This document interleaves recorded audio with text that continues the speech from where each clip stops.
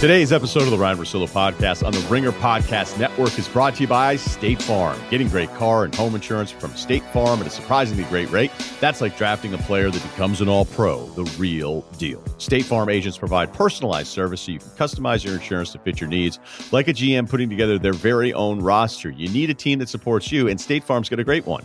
In addition to agents, the award-winning mobile app helps manage coverage, pay bills, file claims, and more with a great price and even greater service. State Farm goes from strength to strength. Choose insurance that always brings its A game. When you want the real deal, like a good neighbor, State Farm is there. It's the Ryan Russillo Podcast presented by FanDuel. The road to the NBA Finals starts now, and FanDuel is the best place to get in on the action. Right now, you can check out the new and improved Quick Bets, which are back and better than ever for the NBA playoffs on FanDuel. Find what you're looking for faster and easier with more props right at your fingertips. You can check out live bets like 3-minute markets and exclusive live bets like quarter player props, player assist combos, and more. So download the app today and bet with FanDuel, official partner of the NBA. The Ringer is committed to responsible gaming, so please visit rg-help.com to learn more about the resources and helplines available and listen to the end of the episode for additional details. Must be 21 and older. 18 plus in DC and present in select states. Gambling problem? Call 1-800-GAMBLER or visit rg-help.com. This episode is brought to you by Bai. It's Wonder Water. So I was wondering what made Bai so great. And it's actually pretty simple. Bai has antioxidants, electrolytes, and no artificial sweeteners. And the flavors are delicious. For me, it has to be Bai Zambia Bing Cherry. So for flavorful hydration, choose Bai. It's Wonder Water. Learn more about Bai and discover all of the exotic, bold flavors at drinkbai.com. Here's the plan for today's podcast. Another Monday football deal. We got Mike Sando on. We're going to try to figure out who's good in the AFC, including sort of the tiers of teams, not just named Kansas City or Baltimore, but Tennessee, Pittsburgh's big win. Now, what do you do with Cleveland? I have a lot of stuff that I want to get to. The aftermath of Tom Brady and Tampa's win against Green Bay and Rodgers. That was an absolute blowout in that one. And then something else that I've been thinking about more and more as I watch Trevor Lawrence on Saturdays, which I'll get to a little bit later with a college football kind of update. We haven't titled that one yet, although we should check in with Kyle. What do you think, Kyle? Should we call it verbal? Well, I think there's already another podcast called that. Trying to think. That little segment, we could call it early enrollment. Oh, Jesus. No? No, I don't have anything better. So Spring ball. How are you in general? How are you? Because I worry about great. you on Mondays a little bit. What, because I'm coming off the Sunday nights? Yeah, I mean, are you a drink on NFL Sunday guy? I haven't been drank on Sundays for 2 years. I mean, because it's just... Whoa! Well, that's right. You got to work. I got to work. Like, we waited for the baseball game, so we're starting at 9 p.m. last night, and I don't want to... Bill told me, he looked me in the eyes when I see, he was like, don't fuck this up, and I'm like, that's like a way not to fuck it up is to not drink before a late podcast recording, and so... Yeah, you can't do Sundays aren't that fun. Pat's lost, work late. Sundays aren't Look at our little Kyle. All grown up. Okay, so we've got Sando on that. The college football thing that we have not titled because I've decided to kind of infrequently do it because the season's been infrequent. So I think I'm okay with that one. Okay, and then we'll do a life advice one I actually think is kind of fun at the end. But we start with our NFL awards. Hut. Okay, this is the Julie Letterman Award for Worst Score of the Night. Judge at ringside, Eugenia Williams scores about 115 to 113 in favor of Evander Holyfield. We have had some atrocious boxing scores for anyone that's ever watched. I don't know how many of you watched Lopez beat Lomachenko on Saturday night. It was actually great after a ton of college football to check that out. And Lopez won the fight. All right. This is a big win for him to unify his class. Lomachenko's, his resume is incredible. Everybody knows what his study is, but he came into this kind of just mailing it in the first 5 or 6 rounds. I would say 5 of the first 6 rounds. I thought he lost 5 of the first 6. I thought Loma won the second round. And then he came on strong late, but he just had too much ground to make up. And then Lopez won the 12th round. All right. So Lopez won the fight. The right guy won the fight, but the cards were all over the place. Like the boxers on the call had this thing even, maybe 1 round favoring Lopez, but Julie Letterman scored this 119-109. She gave Lomachenko 1 round. Now you could say, hey, well, the right person won. I don't know what you're watching. I can never understand boxing judges. And I know what the CompuBox numbers were, and people are trying to show that. That's not how boxing works. You don't just look at the CompuBox and go, oh, okay, well, that's cool. You go round by round, and there's not a person on this earth that would think, even Lopez's father wouldn't sit there and say that Lomachenko only won 1 round. So what does that mean when it comes to the NFL, Rye? Get to the point. The Eagles, I'm sorry, here we go again. The Eagles make it look like their 30-28 comeback was a close game against the Ravens, and it wasn't. The Ravens dominated this game throughout.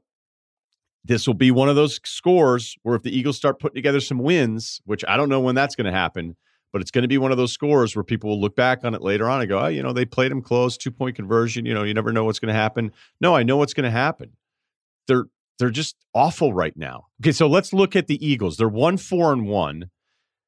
They blew the Washington game. That's when you're like, wait, Wentz is bad again. The second half ratings of Wentz that we've been over here where they're just atrocious over too long of a stretch. I do feel like street free agents, hey, this guy is on the street. We need to come up with a better term for that because I feel like it's insensitive to the homeless situation in the country. And there could be some people being like, how come the Eagles have so many receivers that were homeless at one point? They were tied with Cincinnati. They tie that game. Okay, the one win is against 49ers, the 49ers where it was the Nick Mullins, C.J. Beathard group deal. And then they lose to the Steelers. They lose to the Ravens. This Ravens game was not close. It was not 30-28. It was not 11 rounds to 1 for Lopez. And if you look at the Eagles stats here, we know on offense, they're kind of the 4th worst offense going into the week. Those numbers will bump a little bit. They're in the bottom 3rd defensively. And yeah, I know no Lane Johnson. I know that we're in this whole deal with the receivers again, but that Eagles score is totally wrong. The Slap Award goes to your Chicago Bears. The Bears now lead the NFC North division. They are 5-1. And the reason I call it this is remember that TV show that came out 5 years ago it was on NBC. It was called The Slap. Here's a little reminder. Listen to me. When adults talk to you, you listen to what they're saying, yeah? Why are you swinging the bat at Rocco like that? The whole show centered around a guy slapping somebody else's kid, okay? Not making fun of it. But this is personal for me because I remember talking to a television agent years ago when I was first dabbling in the idea of doing this. And the agent's like, man, he goes, this show, The Slap, is like on fire. I'm like, what is it? He'd be like, well, it was a book. And then it was a show in Australia. It did huge numbers. Everybody's bidding on it. Everybody's trying to figure it out. And I was like, what's it about? Like, it's about a slap. I was like, okay. And this guy was super TV agenty. So I'm going, what is it? What is it though?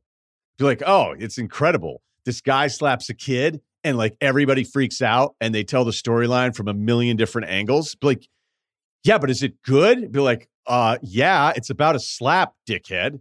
And I was like, yeah, but that sounds like, what's season 2 going to be? Like, it's going to be about the slap. Are you not listening? It got canceled after the first season, despite an amazing cast. And that's who the Bears are, because the Bears are wins, Lions, Giants, Falcons, the comeback there, lost to the Colts. That Buccaneers win stands out because if it wasn't for that win, if they were 4-1, the wins were Panthers, Falcons, who fire their coach, Giants, Lions, you'd be like, I don't know what to do. Is it good? But that Buccaneers win was a really good win. And I know the Buccaneers were in control early. I know the Buccaneers had a million penalties where the whole storyline's like Brady goes from the least penalized team throughout his career to a team that beats itself consistently. I mean, look, even Foles is 23rd in QBR, but when you win, we just figure that, we start using all these other superlatives like, man, he just really commands the room. They are 27th in points. They're the 5th worst team in yards per game on offense. The DVOA numbers coming in the week, they were 25th. Just a lot of bad offensive stats. They can't run the football. They can't throw it. And their defense is top 5, top 6, top 7 in that range. Is that enough in today's game? I don't know, but they're 5-1. Nobody thought they were going to be any good. I'm not saying they're going to get canceled like the slap, but I'm still just not sure. Hut. Okay, and finally, my last award will probably be my favorite award I give out all season long. That's the Ken Bone Award. Remember Ken Bone, 2016, Town Hall? Great first impressions. That award goes to NFL quarterbacks. Here's Ken. Nearly 67 million people tuned into the debate, and the surprise star was the man in the red sweater.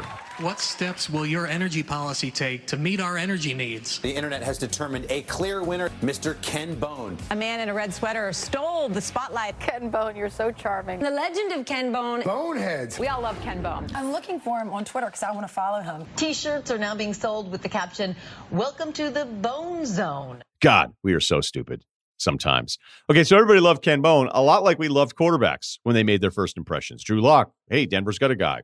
I don't know who he is after that New England game. Yes, very, very early. Probably not fair. But it's happened so many times in the last 10 years. Sam Darnold. Wow. Jets have a guy. Nope. Blake Bortles. We could do that. Look, Baker Mayfield's had like 2 different comebacks, and now he's on the wrong side of one. Daniel Jones, when he's picked out of Duke, Giants fans, after a couple weeks, were like, wait, we want apologies from everybody. Apologize, America. Mitch Trubisky won some games, but did his coaching staff even trust him? He's on the bench. RG3 is going to change football, except he's not.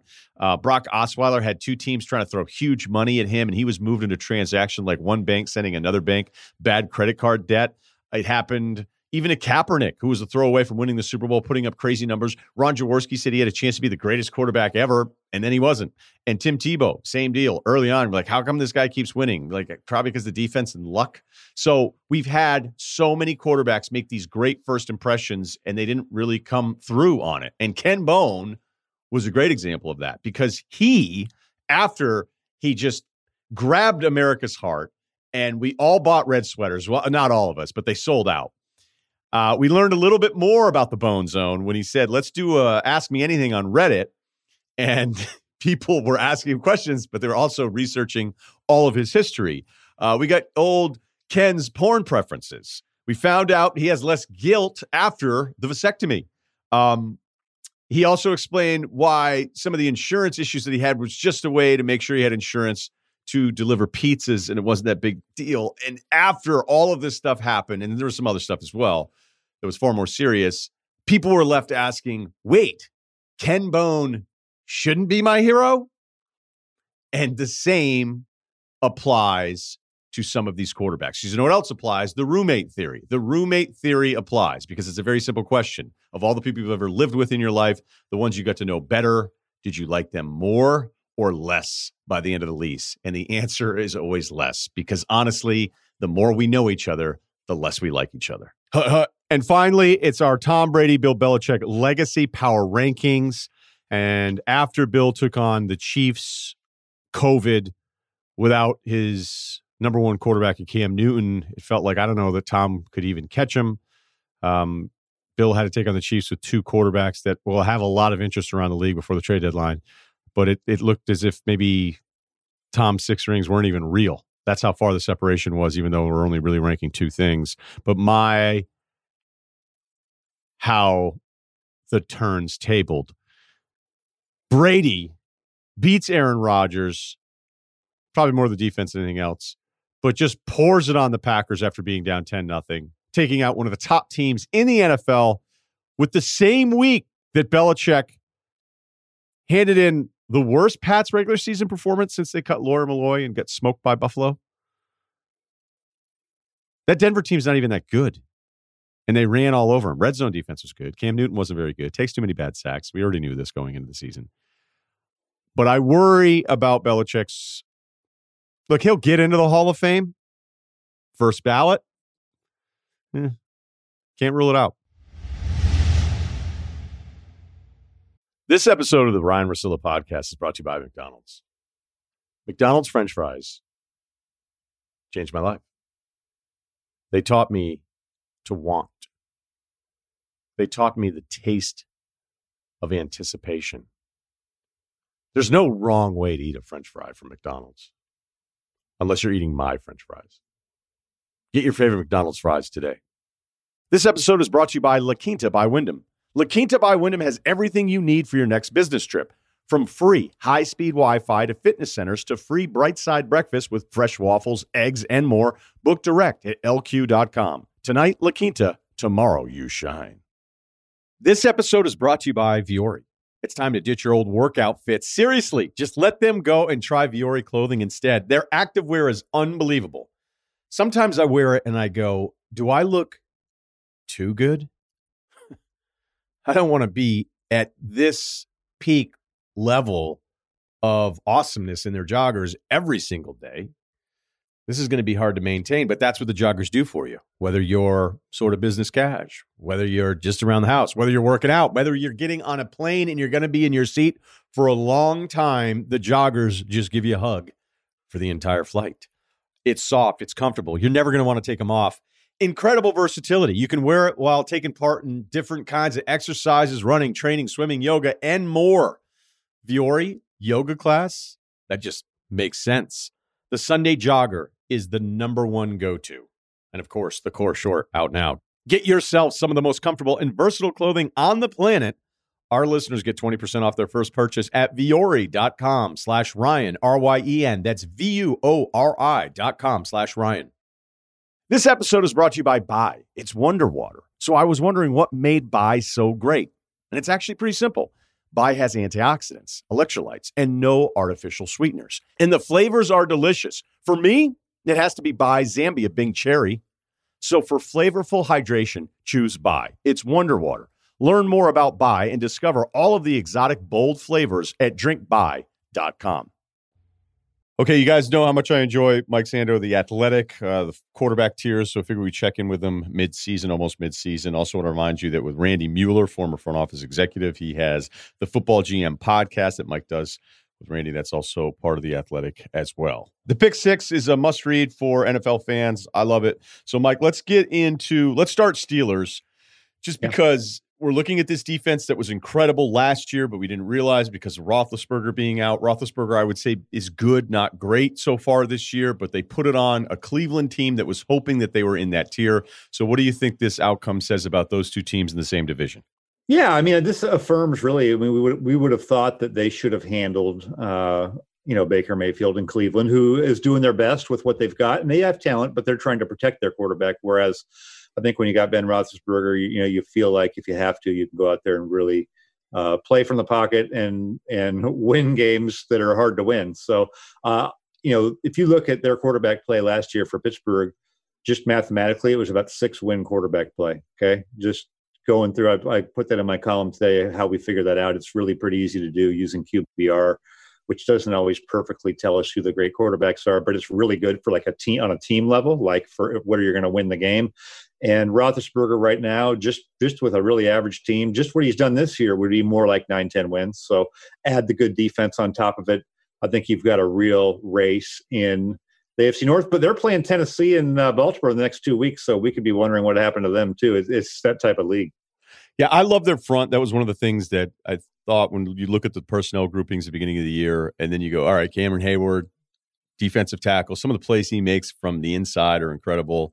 Tuitt, it just feels like Tuitt and Bud Dupree, who we all liked a lot in college, have been unlocked a little bit more with the depth around him, because now it's like, okay, you also have to worry about TJ Watt. And I know Bush goes out with what's apparently the ACL injury, so we'll see how they adjust to that. But they actually have that kind of depth. And I think it is one of those fronts that can control a game. And it was a nightmare. And once Baker starts hearing the footsteps, even if they're not there, he turns into a different quarter. I know he had the rib injuries, but I've seen it now for 2 years. Once he starts feeling pressure, he starts making up pressure around him that isn't there, and it completely impacts how he plays. Yeah, in fact, I was a little worried for him and them, even against Indy the week before. They ended up winning the game, but just going into it, I thought, here you got, a defensive front that isn't as good as Pittsburgh's, but could do that too. So I feel like that's going to be a limiting factor for him and them until it's not, but it's probably going to be to some degree the whole way through. So what does this mean with Baker? Because you point out in the column that just from a pocket passing standpoint, you have to create and mold the offense around him because of his limitations. And yes, I guess, there's probably some Baker people out there who are like, look, the guy was holding his ribs the whole game. Okay, fine. But when he's healthy, the same problems are there. Yeah, absolutely. And that's a lot of teams in the league. I mean, that's Kirk Cousins' career, right? And when it's going well and great, you can put up numbers and people go, wow, his numbers were better than Rodgers through 8 games, but they're not doing the same types of things. So, you're smart if you're Kevin Stefanski and you're building around that. But I think you're also going to be smart by making sure that we don't, like, they have a 5th-year option decision in it, after this season. Are you going to be all in on Baker Mayfield for that type of money. I mean, I think you got to be looking for somebody who you don't have to limit your offense. Think of it this way, like every quarterback either limits or expands what you can and want to do, and to what degree that is determines whether we should be looking, right, for something else. So you don't want to give up on Baker Mayfield after 6 games in the Kevin Stefanski era. We're not saying that, but we want to see improvement in that area, before just saying this is what we want. Okay, let's look at Baltimore. That score against the Eagles, I felt like is a little misleading, so I don't know what to do with it because I like watching games and go, hey man, that team was totally in control, and I just think human nature kicks in when you're up big in the NFL. Yep. It's a hard sport to play, and you just don't play as hard, and then the other team starts moving the football. And if it wasn't that the Eagles are a mess, maybe I take it more seriously. But I have an analogy for Baltimore where I feel like they're that big-time college football program that we expect to win 10, 11, maybe even 12 games, but they've lost a couple big bowl games. So everybody just kind of sits around and goes, all right, yeah, I know they're good, but I don't really care until we get to the end of the season. And that's unfair to Baltimore because it's one blowout in the playoffs last year. Lamar's rookie year, that loss against the Chargers. I mean, I really don't think it was a close game. I thought Lamar was pretty bad in that game, and they made it a close score late in the end. But we have gone from being amazed by Lamar in Baltimore to just expecting it and without anything other than just, okay, well, none of this matters, even if they put up another regular season. I think the Kansas City loss has something to do with that too. So it feels like this big-time college football program that doesn't get enough respect because they've lost some big bowl games. They're one game better than they were last year at this time. Doesn't feel like it, does it? I don't think they lost. Not at all. But I don't think it feels quite the same on offense. Like it feels to me like last year, if they played this game against Philly, they would have finished it off and won by 30. But you're measured against something totally different and almost unfair. And I think that happens to a lot of players. All of a sudden, you're like, okay, is this guy even going to make it in the league? And then he gets established and you're like, okay, well, he's not Mahomes, It's like, that's what sort of what happens in the evaluation here. And so we go from, wow, isn't Lamar Jackson just a joy to watch? I mean, God. And now we're like, yeah, but he didn't win a playoff game 2 years in a row. He can't beat Mahomes. So, I mean, this is an impossible standard. It's like, your kid is finally, your kid can dunk a basketball, and you're like, yeah, but Dominique Wilkins was way better at dunking a basketball. It's just like that seems more unfair. Yeah, what are you gonna do? But I do believe that. I feel that with them. Like I want to see it in the playoffs too. I think we know, when you go that fast down the tracks and then you come off suddenly 2 years in a row. I think we want to see them stay on the tracks. Because when I look at, there are some numbers that are falling off a little bit that maybe are hidden, but I do think it's just our tendency to fall in love with stuff that's new, and it's not new. And it's not like, I don't know if it's dismissive or any of those things, but even one of the notes from, I think it was an offensive coach, or I don't know if it was a defensive coach in your pick six, that was like, yeah, people have kind of figured them out. And you're like, well, if they figured them out, don't they have a worse record? If you're telling me how to stop Lamar is just get up early, I'd love to know which NFL teams are like, hey, let's not score for like the first 2 quarters and then just crank it up in the third. So like if the goal is we have to score 1 million points early, so then they're okay, well, good luck. Go ahead and do that against that defense. Yeah, I think the implication is, hey, when you have a scheme that we don't see all the time, then when we see it more, we have a better chance against it. And certainly in a playoff game, that's what happens. You get studied more, right? And you get everybody's best plan. And even that's a small sample size. It's 2 seasons, but the results are what they are. And we've seen when Kansas City's gotten a little bit of a beat on them, even though Kansas City's not an amazing team defensively, it looked pretty good for them in the game. And you're right. Part of it is you got to be able to score. I think that clearly we just have to say that Baltimore is one of the very best teams in the league, and we're measuring them against the other very best teams in the league. They should continue to be respected as one of the best teams in the league. But you want to be compared to, when you're to that level, you want to be compared against the absolute best. And the whole focus shifts to, what do we have to do to beat Kansas City, right? Is it a successful season if they go 12-4 and are one and done? And that just keeps happening. Is that what it's about? Last year it was okay because Lamar took this next step. There was no one's gonna. There's plenty of teams to be jealous of going 12-4, but they're going to be completely dismissed if they get blown out in a playoff game again.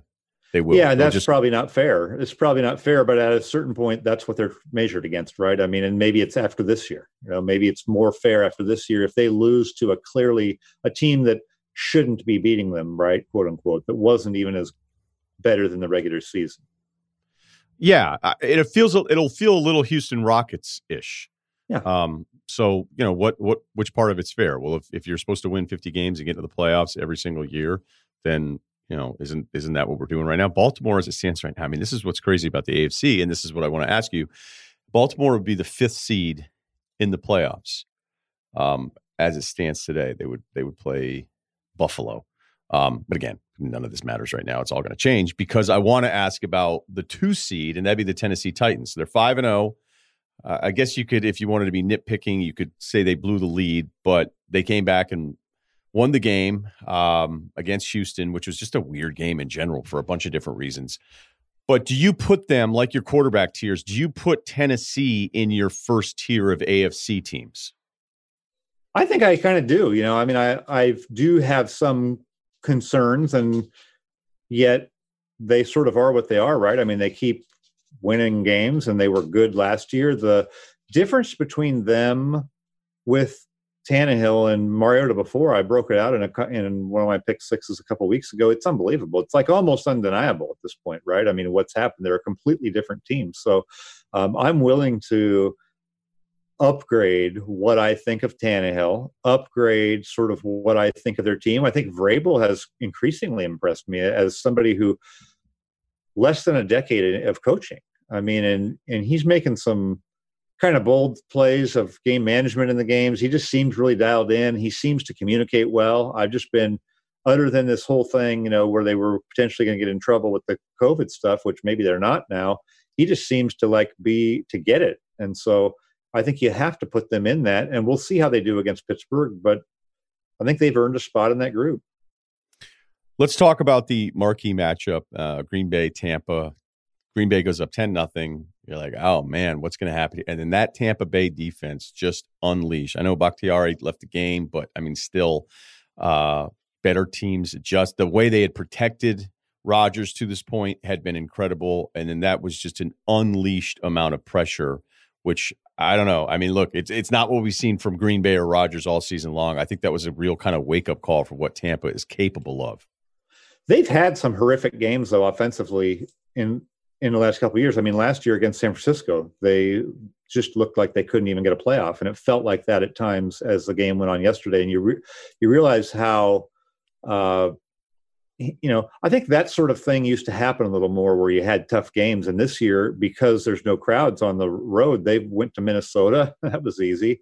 They went to New Orleans. Hey, that was easy. Rodgers has drawn them off sides. And now they finally sort of walked into a hornet's nest, right? And I think they have, even though they have, obviously a great quarterback, they are running that kind of play action-y offense, right? And they didn't look real comfortable when the game suddenly changed and got off script.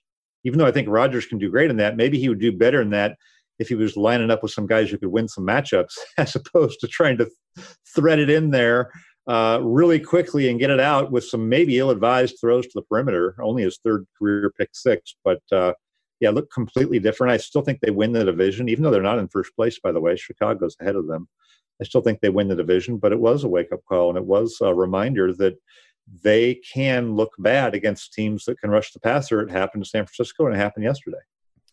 What do you make of Tampa then on the extreme sides of this? Well, I sort of have, I remember being struck in the offseason. I think at one point I was asked to do a power ranking or something. I ended up having them really high. It sort of got my attention on okay, should they be winning that division? And I kind of think that they should win that division. And then the first month of the season has kind of affirmed that for me, that okay, the Saints, maybe they get it together and everything, but it doesn't look as great as it's always looked. So why not then? Don't you think Brady gets a little better as he goes along? I think he can still throw the ball really well. Gronkowski was a little bit of revelation yesterday and made a couple nice plays. Don't know how he can hold up, but he looked better than he has. And defensively, they were decent last year. I think you had to look at the right type of statistical rankings to know it, because they were put in so many bad spots by their offense. But I loved the game for them. I think it had to be a confidence boost, and I feel good about their prospects to win that division. Yeah, if you look at Tampa, they'd be the 3 seed in the NFC right now, followed by your 2 and 3, 4 seed Dallas Cowboys. So even though Green Bay has a better record of 4-1, okay, so that leads us to the Bears because they are behind Seattle, who's the only undefeated team left in the NFC. I know I can look at the Bears' defense. I can look at their offense. I mean, all the stuff we would normally look at. What's more likely? Bears 12-4, 11-5, home playoff game, or some kind of correction based on schedule and the lack of ability to really get the ball down the field? Yeah, I think there's going to be a correction, but I was looking at it yesterday. You can find losses on their schedule, but you can't find a 6-10 record. You know what I mean? I think they're going to be really interesting, and like they're going to have 8, 9, 10 wins, and then at the end of the year, they're going to be able, if they wanted, to tell themselves, hey, we're pretty close, and that it's better than it is. Whereas I think most of us, when we look at them, watch them, see the games, look at the statistical indicators, right? You wouldn't think that a team that's outscored their opponents by 12 points in 6 games, is that right? 128-116, I think it is. Yeah, 12 points would have a 5-1 record. I mean, I looked it up a couple weeks ago, like. They had outscored their opponents by 4 or 5 points. It's a very short list of teams that have a record that good. So it has to correct unless they play better or play easier teams. I think we sort of know what they are. They can say what they are, but it doesn't lie when you watch them. They're not your typical 5-1 team. You wouldn't watch them and say, "God, that looks like the Seattle or these other teams that are 5-0 and have a good record." Although Seattle, I don't know if they're the best. Yeah, I know. When I said that, I started looking at the standings, wait, maybe not Seattle. No, not Tennessee. They have flaws too. No, I don't really mean. Well, and you're right. Everyone has some flaws. Maybe that's a good reminder. They do play pretty good defense. That's always the case. I've always felt like, especially when I was doing radio, and we would have guys come in and be like, "Man, every team's flawed." I go, we glorified those. Going way back to at least me being a kid, those Niners teams and those Giants teams, and then Denver later on, and San Francisco again, and Dallas, and we acted like they were all 16-0 all the time. And you're like, they're just not. And yeah, that was one of the things that always jumped out at me when you started doing it every single week, and guys would come in on Monday and be like, "Man, it's wide open," and you go, "That's the league. That's the whole sport." I mean, how many games do we watch where you go? Philly is an example. Houston is. I feel like every Sunday you go, wait a minute, how the hell do they have a ball with a chance to tie this? Absolutely, yeah. And you remember you were talking about those great old teams. Shoot, they benched Joe Montana at certain points. You know what I mean? I mean, all these teams went through situations where it didn't look as good, and I think that's the hard part about covering on a sport like this on a week-to-week basis. It's like sometimes you just want to go, I'm not going to write this week. Let's just let this play out a little bit. Hey, look, let's not go there, but we have to go there. I mean, we're talking about it. And we're trying to strike that balance, and it's like you almost have to think of okay, how far can I go in something I'm writing? What's the most interesting headline we can have and still be true to what's actually happening, right? You want to be interesting, but sometimes you're reading too much into stuff. I wonder too if the marketing of having touchdowns be 7, if it were just 1, would teams abandon the run if they were down 2-0 as opposed to 14-0? I know that sounds incredibly stupid, but look at Cleveland. Cleveland had to abandon the pass down 20+ because they had to actually keep it away from Baker. And you go, so they're going to try to run this at the Steelers to get back in the game because they're so afraid of their quarterback right now. But yeah. There's so many games. It happens in college, I think even more, where the higher ranked teams all hype. They come running out of the tunnel. They're up 14-0 like that. And then it's actually bad because they go, oh, these guys stink. I had a great conversation with Jerry Glanville of all people this last off season. And he would go down swinging. He didn't care.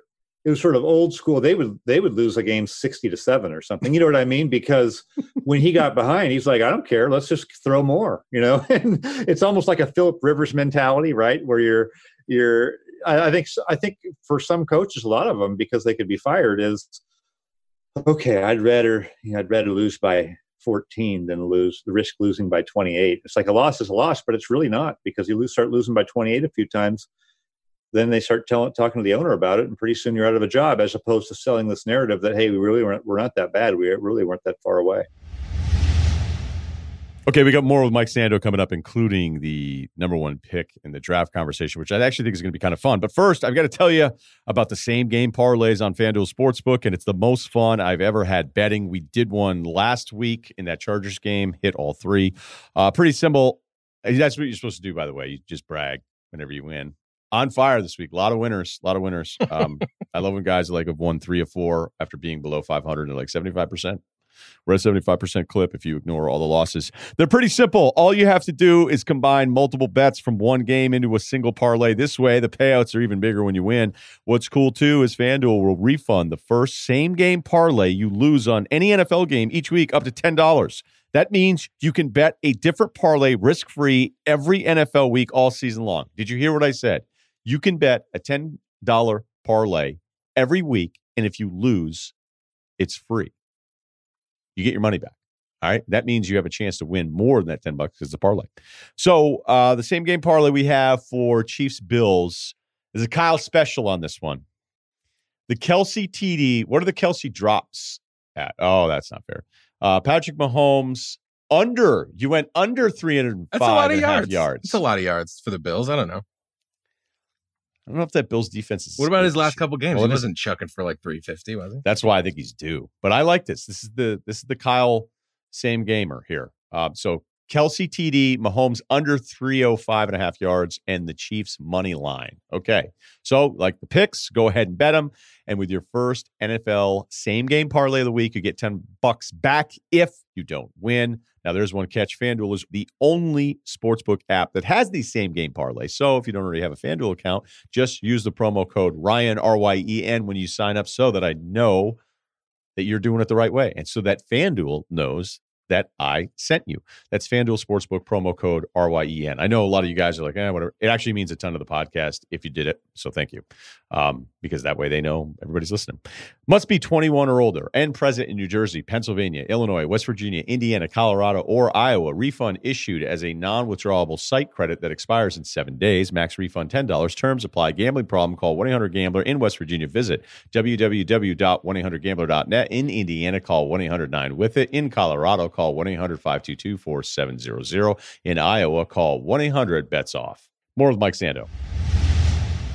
When you start looking at point differential here, I mean, the Jets are off the charts. Wow. At minus 110. And then when you look at all the top teams, I mean, the Bears are behind everybody else in point differential for the most part, except for the Bills, who are actually negative. Because of sometimes, people can push back on point differential, whatever. I mean, they get smashed by the Titans. It happens, bad night. But the one that I think is always a little surprising is that, Miami's plus 47 at 3-3, and the Bears are plus 12 at 5-1. So I've actually got this cool little graph on my screen here as we talk, showing who's furthest out of alignment with what their expected record would be. And Miami's, because of that point differential, which a lot of it is the last 2 games against the Jets, who are the worst team in the league, and against the 49ers, who were very injured. And even though they won last night, didn't look amazing. So a lot of that comes there. But, you mentioned Miami, and we mentioned the Jets as these sort of extremes. A year ago, people thought, Miami was completely tanking, and they had the historic point differential, and they got it going. I see no potential for the Jets to do that. I don't know what they're going to do. I don't even know what I would do if I were them, other than sit there and take the number one pick. You talk to enough people then. I mean, how does an Adam Gase exist? How does that happen? Where they just hear that he worked with Peyton Manning well, and then it's just multiple opportunities when all of it looks terrible. There's no fake evidence. It's one relationship. Did Peyton Manning just vouch for him and then that tricked the second owner? Yeah, well, so when he was in Miami, they probably had a better record than they should have for their point differential, right? They would win these games, and you wondered how they did it. But at the end of the day, at the end of his tenure, what was the thing you could sell? You could sell, look at this, we played X and a number of our games with our backup quarterback. We didn't even have our guy. We started to get him going. Tannehill started going. We started running the ball, had a couple 200-yard games by our guy, or we were coming together, and then he blows his ACL, and then we're bouncing around. We had Cutler, we had Moore, we had all these guys. If we could have had that on the right track, and so then okay, they're looking in the division. Hey, maybe somebody there liked how their team played once against them. I don't know. And then, hey, who would be good for our quarterback? Well, you know what? Who's got the same agent? Is it our quarterback and our head coach? Those types of things start coming into play, and there's conversations. And you wouldn't have thought off of Miami that he would be a hot candidate to get a job, but it just takes one team, and they were that team. And now here you are where I don't know. I don't think they have a roster that anybody could win with at this point. I mean, if they had Andy Reid, what do they average 3 more points a game? I mean, what are you doing? I think they're almost hopeless right now. Who on their team is good and moves the needle? No, I mean, when you're talking about Becton, a lineman who you just drafted. See, I think this part of it, and look, I was trying to give you a name. This is the part where I think the Joe Douglas side of it is not fair yet. Like, let's get to 3 drafts, but he's brought down by all of it. And we were covering this last week with Breer, where I go, this is such a mess, and there's so many jokes about the Jets that, like, Douglas is getting shrapneled throughout the entire thing when we don't know that yet. Yeah, absolutely. But they've been hired off schedule with their head coach and GM the whole time. I mean, look at how they got in this mess. Didn't they basically, so they had Gase, then they basically, they kind of hired Greg Williams apart from Gase, if I remember. I mean, it wasn't like that was Gase's guy. Well, they're totally disconnected, apparently. Williams can make roster decisions on the defensive side. Yeah.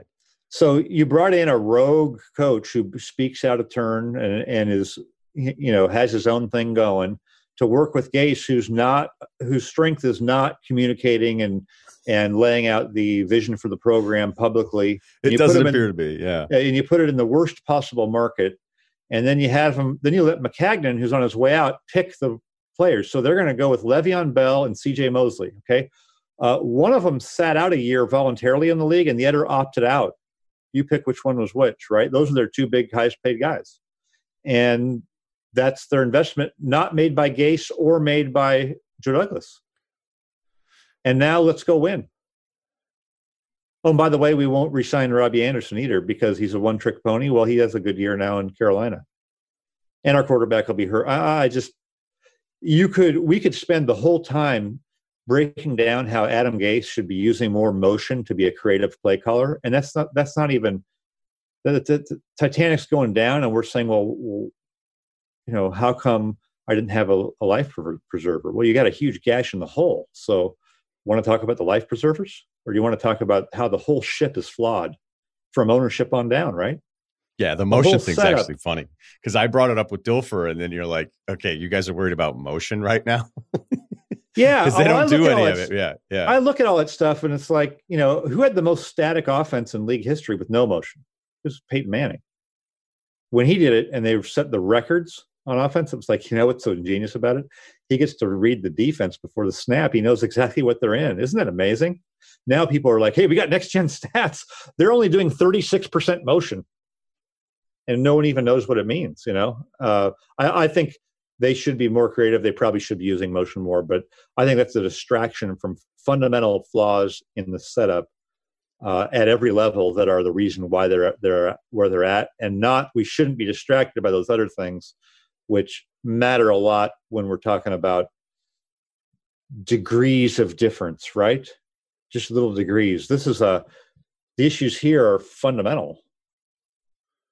I want to ask you about a bigger picture bad team thing, and even a nugget on Le'Veon Bell with the Chiefs. But before we do it, because off of that, the Gase part of this, the thing that I'll never know, because look, it's not like I cover the league, and maybe you'll hear stuff. I still do hear stuff, but the interview process and how impressionable ownership can be with a guy that maybe doesn't have anything to bank on, but in that hour, 2 hours, the second meeting blows the guys away. And then on the other side of it, some of the names that we hear all the time, like I'll use Eric Bieniemy as an example. Everybody's waiting for him to get his shot. Everybody's like, how come Eric Bieniemy? How come it isn't happening?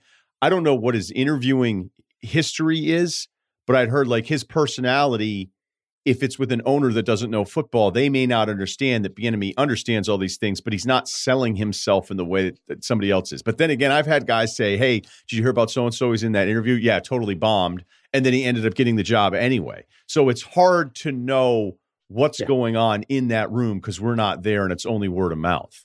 Yeah, and just think of the owners of football teams. They don't know about football. In most industries, if you own a pizza company, maybe you started out making the pizzas, right? I mean, maybe you know everything about the supply chain, you know everything about the market. If you're really good, right? If you're a executive in radio, you have been a program director, maybe, or you understand what does and doesn't work, right?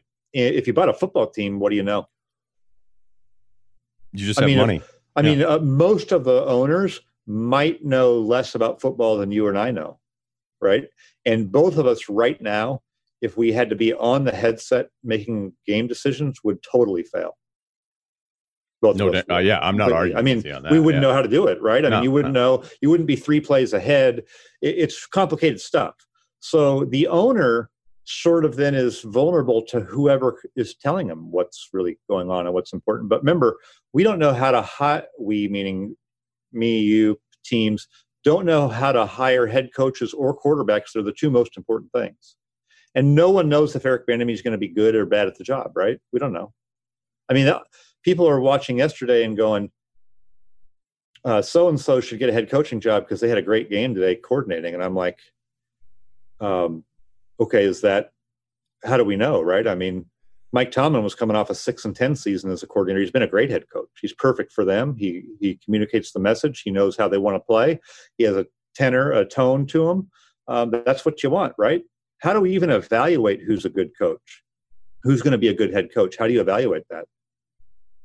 There's only 32 of those jobs, and we're looking at whether somebody has a nice blitz package on third down. Yeah, we're looking at whether Adam Gase uses motion. Yeah. That has nothing to do with whether he's a good coach, head coach, right? So how do you then, as an owner, I mean, I think it'd be a scary thing to do, right? I mean, you're like, how do we know if Matt Nagy's going to be the next great guy or bad guy? Which, by the way, Matt Nagy's got the best record of that class, even better than Vrabel. Is he a great head coach? We all, the perception is he's not. Got a good record. It's hard in football to know exactly why the games are won and lost all the time. That's hard to figure out. We can argue it. We can argue why the game was won or lost. So how do you know then exactly what the formula is? And name good coaches who don't have good quarterbacks, right? Doesn't happen. Yeah. I mean, look, Bill O'Brien was probably the best in recent memory with bad quarterbacks and getting wins. He had a top 5 defense. If you defended Bill O'Brien in the last 20 plus months, you were thought to be an absolute moron. And I'm not. He turned into like a real, he was on the most hated social media list there for a while. Right. But he went into a team that had a really good defense. So you can win with Osweiler and Ryan Fitzpatrick when the other team's scoring 17 points. Then over time, they got bad on defense. And now you have a good quarterback and it's all he can do to even keep you in the game. Right. And they gave up 600 plus yards, I believe, yesterday after, Brian's not even there. It doesn't even matter.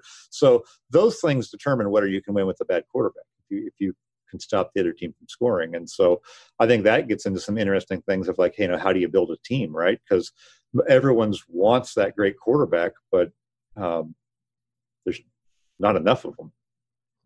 Okay, Le'Veon Bell, and then speaking of quarterbacks, Trevor Lawrence question, which I think I'm going to go ahead and let you take this if you want to use it for an article. I'm so proud of this topic. Bell with the Chiefs. I think the first thing you think of is his pass catching ability. I've actually never been a huge fan of his approach to running the football. I know that the numbers have been there, but I think for some offenses, it doesn't really work. I almost think it's kind of a selfish way to run the football. And then when he went up against New England, it was the most predictable thing ever that they were going to go, oh, really? You're just going to dance around there the whole time? We're just going to bottle you up and whatever.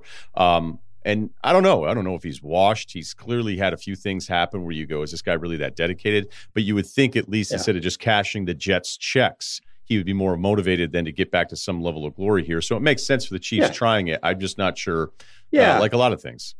Yeah, I agree with you that I feel like it's a good signing for them. And at this stage of his career, he's probably not going to be getting better, right? He's not going to probably recapture what he had before as a focal point in offense with a really good line, and he's hungry. He hasn't been paid yet, right? I mean, I think there has been some writing on the wall there, but the Jets situation is so untenable, so terrible that I think a lot of guys have a hard time, staying fully engaged when it's almost pointless when you go out there. So I would expect there to be some kind of a boost. You look at LaShawn McCoy last year, they signed him. He's obviously older. he ended up being, 10 or 12 touches a game. And then I think he had some fumbles and they deactivated him and he just sort of went away quietly. So I'd say that's maybe our baseline floor, right? And you're expecting to be a little bit better than that, but probably not just consistently better to where, hey, we're bringing this guy back next year, right? Don't you feel like it's an end of season sort of rental and see if he helps you in the playoffs and move on? Yeah, and when I say selfish, I'm probably more annoyed that he called himself the Steph Curry of football. Just because he said that like little kids are going to want to play like him, and he changed the game with his approach to kind of just waiting and then hitting. Look, it did work for a while, so I almost want to check myself a little bit on that characterization. Maybe selfish would have been when his entire offensive line called him out for sitting out the season, which has happened like 0 times. He was just an excellent player, and he was a multifaceted I got to be player. nicer about that. Yeah. But if you talk to evaluators now who were kind of considering whether to sign him, they don't think he's the same. So, that's not just people trashing Le'Veon Bell; those are honest conversations about, it just doesn't look the same. So, how much of a boost do you get? He's 28; it's not like he's 34. So they may get a boost from him. And it may be fun to play with Patrick Mahomes and. He's a young 28, though, too. I mean, the benefit of him taking time off and missing time with the Jets is it's not like he's been getting ground down here. Yeah. I want to see it. I like it. And you get some competition there. They drafted a guy early, and let's just see.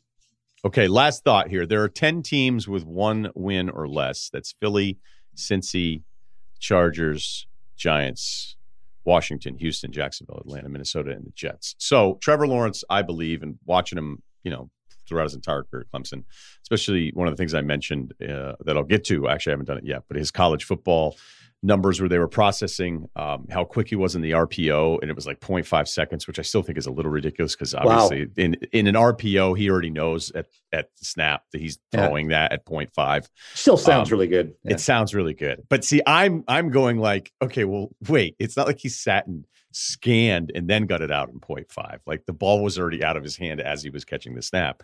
But I think he's the best thing I've seen since Andrew Luck. I'm sure there's probably people that you talk to. I actually feel free to throw in some of the early evaluation if people think he's better than Luck, is the best since Elway and all that kind of stuff. But there are some teams here that have invested in quarterback, whether it's the Eagles. Like look, I don't think the Eagles are going to end up with a number 1 overall pick. But if you just threw all of those teams into the mix, it's almost, I don't know if Deshaun and Houston, because it's been pretty good so far. But there are teams that have just drafted quarterbacks, that have just paid some people, where I still think it'd be a mistake for any of those to say, well, we've got our guy in here and we spent a high pick. Like, what if Cincinnati ended up with a number 1 overall pick? So I think there's some real weird conversations that could happen. I'm with you on this too, where like, I think you don't want to be stupid and not take just because you have something that could be good, you don't turn away great, right? It is a unique position. In other sports, like in basketball, you can have 2 guys. Exactly. You can have 2 really good forwards and figure out a way to do it, right? And in football, you got 1 ball. And in some cases, like Deshaun Watson, you got a lot of money in this guy. I think for Houston, if they were to have the number 1 pick, I think you could justify, hey, you know what? We'd be really upside down on this deal with Deshaun Watson. We think we can win it all with Deshaun Watson. So you know what? Let's find a trade suitor in the NFC and let's just hold an auction and let's just see. We need picks because we've committed to this guy.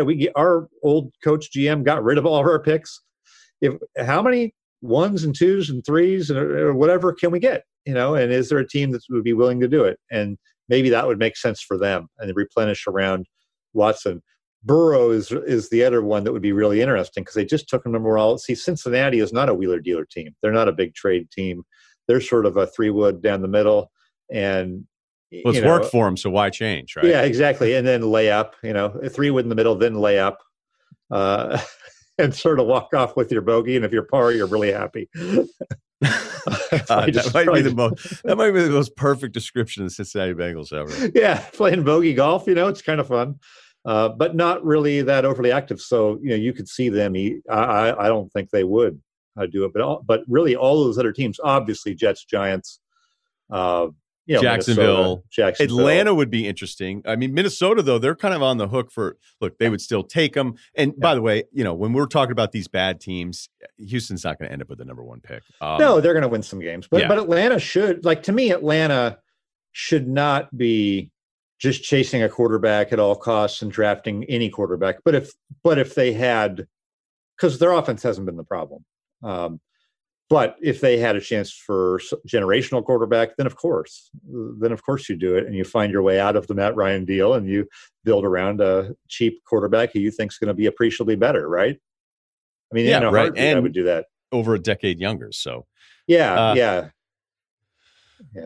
Gardner Minshew, yeah, I guess you could probably turn the page. But yeah, some of these I think your point is good. Is like, the extreme bad case is like you don't just keep going with Bortles, right? And then other teams are drafting guys who are dramatically better because we have our guy, and it's a little bit harder when you still think your guy could be really good. But I'd err on the side on picking good quarterbacks, right? Isn't that a good rule? So, yeah. All right. That's Mike Sando. Again, The Athletic. Read the Pick Six every week at Sando NFL. Thanks. Thank you. Okay. That was good. Let's do a little college football. Probably going to have a guest on here soon as we go to 3 a week. Just a reminder, Monday, Wednesday, Friday, likely, in case there's some other kind of, weird thing that pops up. Working on all sorts of stuff guest-wise. So Clemson, until Bama beat Georgia, which I was not surprised by. We'll get to that a little bit later. But Clemson beat Georgia Tech 73-7 this weekend. It's the largest scoring margin in an ACC game in that conference's history. Georgia Tech, we thought maybe was okay because they beat Florida State week 1 until we realized that Florida State was terrible, until actually now Florida State is not terrible. And we'll get to them a little bit later. But Georgia Tech lost to UCF. And you're like, oh, okay, well, UCF's good. Not really. They're 2-2. Cuse is 1-4. Although they did beat Louisville, and now I kind of think Louisville might have some good players. Watching them hang with Notre Dame in a close one. So a bunch of these other things we'll get to. But Clemson had 17 players with a reception. I'll spare you the Oprah joke because everybody's already done it. I think that joke's a little played, but anyone voting for Clemson, arguing for Clemson, I'm not going to argue against it. I'm not going to argue against Clemson. I don't think anybody should. And thank God for Notre Dame for Clemson, because they will play them later on in the season at Notre Dame, where Notre Dame is now the number 3 team in the country, which feels a little weird too, because Notre Dame's opponents, despite their undefeated record, have a combined 1 loss of 5-16. So Clemson, I would have thought about them differently, in regards to everyone else. I almost was going to make a joke where Clemson should be voted 1 and then no one else should be voted 2. But with Alabama beating Georgia, it's okay to have Alabama 2. I just, based on the body of work to this point, yes, Alabama has the win against Texas A&M that was one-sided. A&M looks like they're going to be a pretty good team this year. Last year was about schedule. They're certainly talented enough. And the quarterback's been better. Mon for A&M, who we've talked about a lot here. But all told, the Trevor Lawrence part of it is just stupid. Also, when you look at Georgia Tech, it's Jeff Sims as a freshman quarterback, and Georgia Tech still runs the football far more than they pass. 214 rushing attempts, 139 pass attempts. Trying to do read options and getting to the edge and all that outside stuff. You saw Miami couldn't do it against Clemson, and Georgia Tech, it was horrifying. They hit one deep pass that they weren't expecting, trying to run it, all this RPO stuff that everybody's doing. Not everybody, but any of the edge stuff and reads and stuff we all know now, even the most basic football observer, trying to do that against these Clemson linebackers is a complete waste of time. I mean, they've got that one kid that was the number 1 recruit at linebacker. He's a freshman. He looks like he's 30 now. I can only imagine when he was in high school, he was just sitting there talking about mortgage rates and a divorce while he was like, hooked up to a nicotine patch being like, I got to quit these things. And you're like, you're in fucking high school, man. So that's how he looks. That's how he plays. And that whole group back there is really, really impressive. And then you throw in the Trevor Lawrence part, as I mentioned with Sando, the 0.5 second release on the RPO thing. Well, he knew he was making that throw, but it also means that you're just helpless. I mean, he's so dialed in already. And so there's Clemson. And despite the resumes on the playing, like when Bama gives up 1 million points to Ole Miss, I'm okay with Clemson being voted 1. We'll get to Bama a little bit more here later on. Notre Dame, I don't know who else you're supposed to put. You would just not drop Georgia because they lost a road game by 20 at Bama. There's no shame in that. I do think we penalize teams for losing to teams they're supposed to lose to far too much in the rankings. We all, whether it's coaches, the AP, still in love with that little 0 that's next to the loss column. But some of these teams that are undefeated who haven't played anybody, would you pick them against Georgia? I don't know. And again, Stetson Bennett, there's limitations there at him as quarterback. David Pollock tweeted out he's 5'10" in heels. That's a UGA guy doing that. and that's just Pollock keeping it 100 all the time. So Louisville, by the way, they've got a bunch of dudes on that team where throughout that game, I'm like, you guys are kind of like the U without the wins. Like, you guys want to carry yourself a certain way. And I'm not talking about the U now without the wins. I'm talking about when they actually used to win and not be back every 4 weeks for like a decade and then not be back. Florida State, real quick, they are different with Jordan Travis. The box score is not beautiful against UNC, although he did run it for over 100 yards and upsetting the number 5 Tar Heels at home. But a really cool story off the Notre Dame loss is when they stuffed Notre Dame at the end of that loss up at South Bend. Mike Norvell, the head coach of Florida State, said, like, that showed me that this group still has some fight in them. And with Travis now at quarterback, they have fight in them in a way that they didn't have when they opened the season, the Jacksonville State game that was a total mess. And I even noticed it against Notre Dame where I'm like, look, Florida State's actually hanging around. And by the way, Florida State didn't have their number 1 receiver, who's a stud. He is Stanford Steve approved. Also another Stanford Steve approved player is number 24 for Notre Dame, Tremble, who untucked jersey. You're not quite sure if he's a tight end, an offensive lineman, a fullback, a running back, or just a bouncer, but he's just out there beating the shit out of everyone. And I wouldn't have noticed it unless Stanford Steve pointed it out to me. I think he said it's his favorite player in college football in 20 years. That seems to be aggressive. He may not have said that, but yes, Florida State, it doesn't matter, big ski, but big win against UNC. And it wasn't a fluke. I mean, UNC got back into that. They had a chance late, but that was not a fluky win where, fluky win for me is the all-timers in Alabama was -5 in turnovers at home against Chad Kelly and Ole Miss. That was a fluky win for Ole Miss. Okay.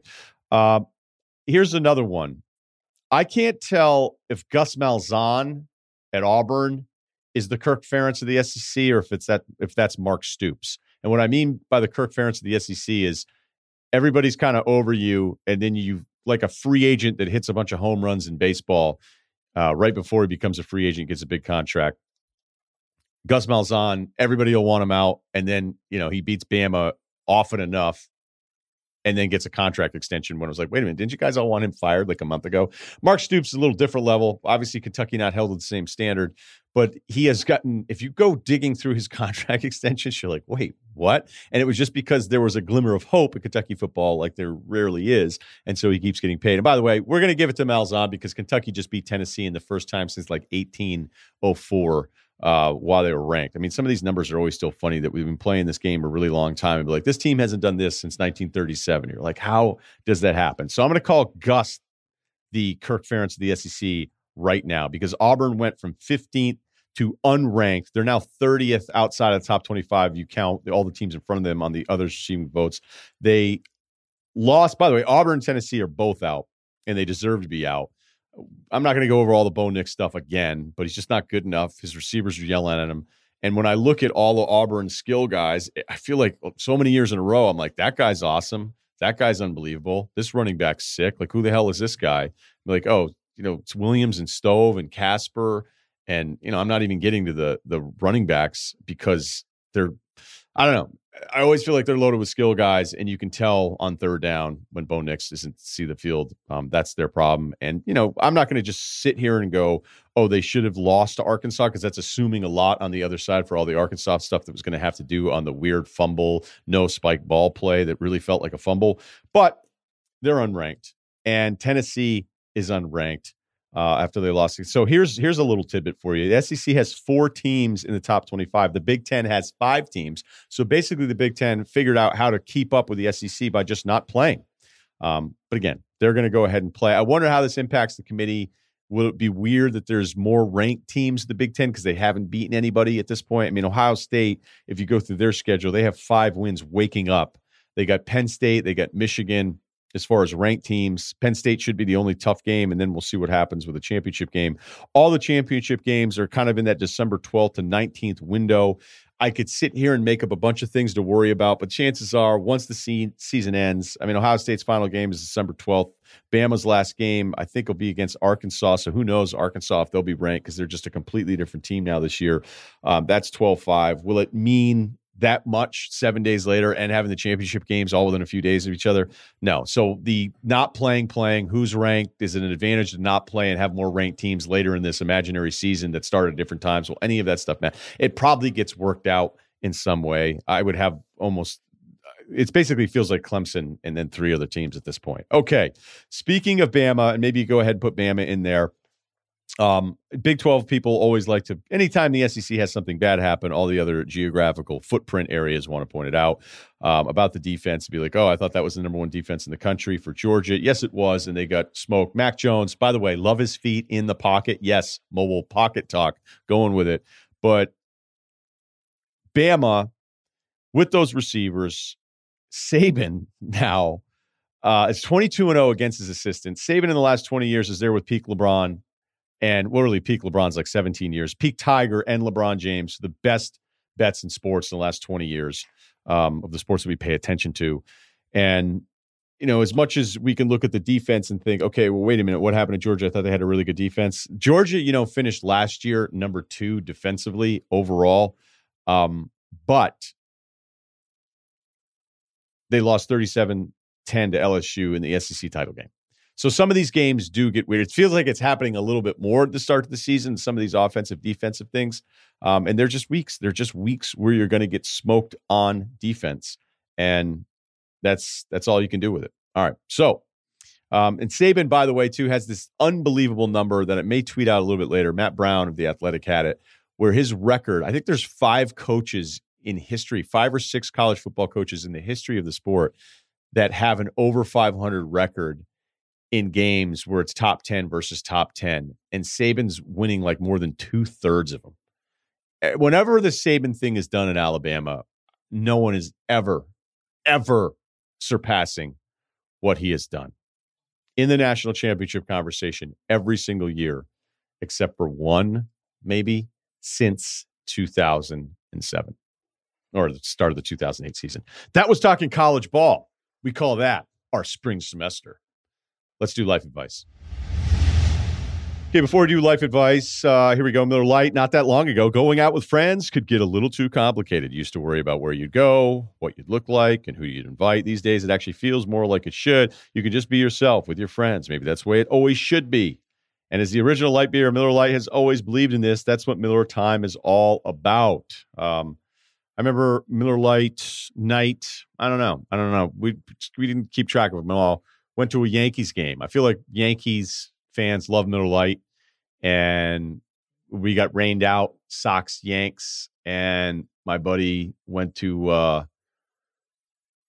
give the tickets to another friend that was living in the city. We weren't living in the city. We couldn't use the tickets. We had to go back to Burlington, Vermont to bartend, and when we gave the tickets to my friend, he was like, I wonder what I can get for these. And my other friend was like, this is your buddy, and we immediately hand him free Yankees Sox tickets, and the first thing he thinks of is, what can I get for these? I was like, yeah, it's just kind of the way he's wired. It could have been the Miller Lights. Who knows? All right. So whether you're toasting in person or you're cheersing from afar, Miller Lite has always been about bringing you and your friends together for Miller Time. And we all know that because of today, it's recommended you keep your social circles small. How you're connecting with friends, I don't know if it's all over Zoom because the Zoom stock is through the roof. But, outside, it seems like everybody's on the same page with the outside stuff. So, just keep it outside. Although, good luck, Chicago Miller Lite fans outside soon. Miller Lite, great taste. That's why you should just get it delivered. With only 96 calories and 3.2 carbs, however you and your friends are enjoying Miller Time, you can have the original light beer delivered by going to MillerLite.com/RR and find the delivery options near you. Celebrate responsibly. Miller Brewing Company, Milwaukee, Wisconsin. 96 calories and 3.2 carbs per 12 ounces. You want details? Fine. I drive a Ferrari 355 Cabriolet. What's up? I have a ridiculous house in the South Fork. I have every toy you can possibly imagine. And best of all, kids, I am liquid. So, now you know what's possible. Let me tell you what's required. It's lifeadvicerr@gmail.com. And we got one here. He wants to be anonymous. That's great. Okay, he says gender, male, age 21, hometown, Jersey, weight 6'3". Wait a minute, that's height normally. Height 6'3", weight 6'3", 210, big dude. Goes to the gym twice a week, eats sort of healthy, binge drinks 4 nights a week. You do the math. So, 21, you can definitely drink 4 nights a week and still be in shape. All right, he is a senior accounting major at a good ACC school. GPA mediocre at best. So that means it's even worse. Work experience, 2 years as a busboy, 4 years as a waiter. So you turned that busboy experience into a wait shift. Good for you. Low key, killing it money-wise in a mom and pop Italian place. Shout out service industry. Also an intramural sports ref. Okay. What's the problem? Kyle's like, this guy's a legend. He's have his own TV show. Okay, here's the question. I'll get right into it. You've looked at the measurables. You aren't impressed. Well, I don't know. You're tall, thick. It's okay. The prospective employees feel the same way. However, with that being said, I know I'm much smarter than my GPA shows due to advanced metrics. 10 years of standardized tests, SATs 1480, no big deal. An IQ test all show me is 90th percentile. Plus, smart guy. I don't know if he's saying to me, is he shit-talking me here? I'd love to see where this goes. Let's see if he does it again. Okay. Say what you want about these tests, but there is at least somewhat direct correlation between those scores and intelligence. Sorry for the statistics sidebar. I'll move on. My grades have mostly suffered I thought we were moving on. Due to normal college-related balancing of obligation issues. Despite the mediocre grades, I've had an awesome experience at school. I really developed as a person. In high school, I was somewhat shy and anxious in social settings. Now I'm confident. Yeah, you are.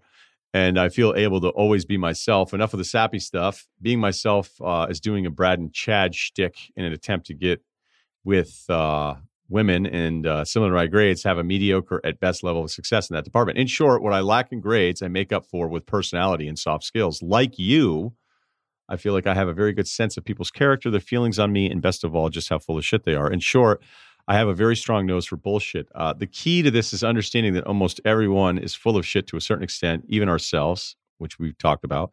I like to say I'm 40% full of it, 15% of the time. All right. Sex Panther. Okay. Right in that happy zone where I'm a dirtbag, but know the things about me that are well enough to identify them. The jobs I can actually get out of college are of the sales variety and very commissions-based. Knowing myself and talking to people in the industry, I'm the perfect guy for this industry. I humbly, this is going to be a joke. I humbly, of course, believe that I would succeed in this job. Here's the curveball. Thank fucking God, man. I get to the point too quickly. That's my flaw. Now, here's where the curveball comes. There will always be this itch in me to attack college basketball, coaching grind from the ground up. I have a couple connections in the industry and could wait tables to make ends meet while I make $400 a month as a Division III assistant coach in Pennsylvania. This is obviously a huge commitment, and I want the advice of someone who's the perspective of bet on yourself and double down. Not sure if I'm ready for the maturity of the adult world. Let me know your thoughts. Love the show. Thank you in advance. Okay, a lot to deal with here. Let's deal with something. I'm going to get to the advice part of this first. Go do the college basketball thing, okay? You're 21. Whatever you think you're going to do, like this is the mistake young people make, is that you'll go, oh, I'd love to pursue my dreams, but, I want the stability of the money and I want this other thing and, it'll probably be a better career. Whatever you think you're settling on, you're probably going to change that 4 or 5 times anyway. So why not take the shot now? And if you already have connections, you're ahead of like 95% of the people that even would want to do this. You're also fucking crazy, which means you're perfectly suited for college basketball coaching because those guys are nuts. All right. They make football coaches look normal. So you already have that part of it down. You're a psychopath who apparently is smart. You're definitely full of shit because I think you're lying to yourself through half of this email, which works perfect in that industry too. And yeah, like I kind of think I know who you are, and it's a lot of personality, and it's in between completely arrogant, but then you think you're being humble by pointing at yourself, but you're actually still kind of being arrogant about it the whole time. And that's okay. I'm not even mad at any of this stuff because I'd rather you be super confident saying, hey, I can do this and I have connections in a field where you're going to be doubted your entire career. There's going to be numerous times you're going to want to quit and you're going to go, this isn't worth it and all these different things. So if you have the connection and it's this itch and you're 21, this is a no-brainer. You absolutely go ahead and pursue this because you have those connections. If you had no connections, I'd say still pursue it. You're young enough. I'm always going to tell all of you guys to pursue the thing that you think will make you happy. Because here's the great thing. What if you don't like it? And then you go back to the thing you thought was settling, and then you realize, hey, this isn't so bad. I mean, it's not being average. It's not accepting defeat. It's having the experience to know the things you always wanted. I mean, how many times just in life have you thought about something you've wanted so badly and then you got it and you were like, actually, this isn't that great.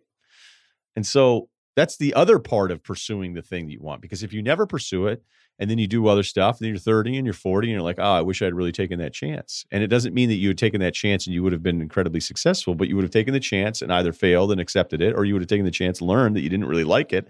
And it ends up setting you up for bigger happiness doing the thing you thought was kind of settling. But there's another part of this that I want all the young people to listen to. You guys are out of your fucking minds on the money part of this stuff. All of these jobs that are really hard to get that everyone wants, and the math doesn't work for the number of people that want to work in television, want to work in movies, want to be writers, want to be on TV, want to work in sports, sports talk radio, podcasting, writing, coaching, basketball front office, baseball front office. You're not going to make any money in the beginning. You're just not. And we can make this huge argument about what it means about society. Here's the answer. They would get people to get these jobs for free. Okay? My first job was $12,000. It sucked. I got lied to. I was told I would make 30. I thought, okay, I can still pay my bills at 30. At 12, I'm going to go bankrupt. And if I had time to fill out the paperwork, well, I didn't have enough debt to actually go bankrupt, but you get the point. Like, I was broke. I was screwed. I was lied to. I'm not saying that that's great, but all of these emails that come in and be like, well, the money won't be great. If you care about money right out of college, don't do these jobs, because nobody says, hey, you know what? I want to pay an entry-level sportscaster $100,000 just because it's the right thing to do. That'd be bad business. It would be bad business. And so I see this all over the place with what entry-level jobs are supposed to be at. And look, it'd be great if the entry-level jobs were 60, 70, 100 grand. Why would anybody pay you that when they know that they don't have to? So many of you keep asking that over and over again. And I'm just like, hey, I met somebody who was like, yeah, I dropped out of business school. I'm having a hard time finding a steady podcast income. You're like, well, you probably should have dropped out of business school. Like, if you're going to do that and pursue this tougher thing where the money isn't great early on, you don't get to complain about it too. You picked this one, suck it up. And if you stayed in the other one, you would have made more money. And, I don't know, like some of this stuff, it's like, I don't know. It's really, it sucks that this industry, the entry-level money isn't great, but that's because the people that own these stations and, at ESPN, I mean, my first few ESPN deals sucked. I was fucking hourly. I was filling out timesheets. You want to know why? Because I was never going to say no. I was never going to say no to it because it was ESPN. And you think like, oh my God, I'm at ESPN. I've been in the business years and years and years. Now, maybe, I don't know. I mean, I was only in business, I guess, 5 or 6 years, but they were like, we can get any other guy to fill in for $100. We could get it for, I would have done it for $20 an hour, and they know it. So if you were somebody pursuing these things and you go, yeah, but the money isn't very good early on, then you already kind of have ruled yourself out of this, haven't you? All right, hit us up, lifeadvicerr@gmail.com. And please subscribe, rate, and review to the Ryan Russillo podcast, part of the Ringer Podcast Network, and we will talk to you on Wednesday.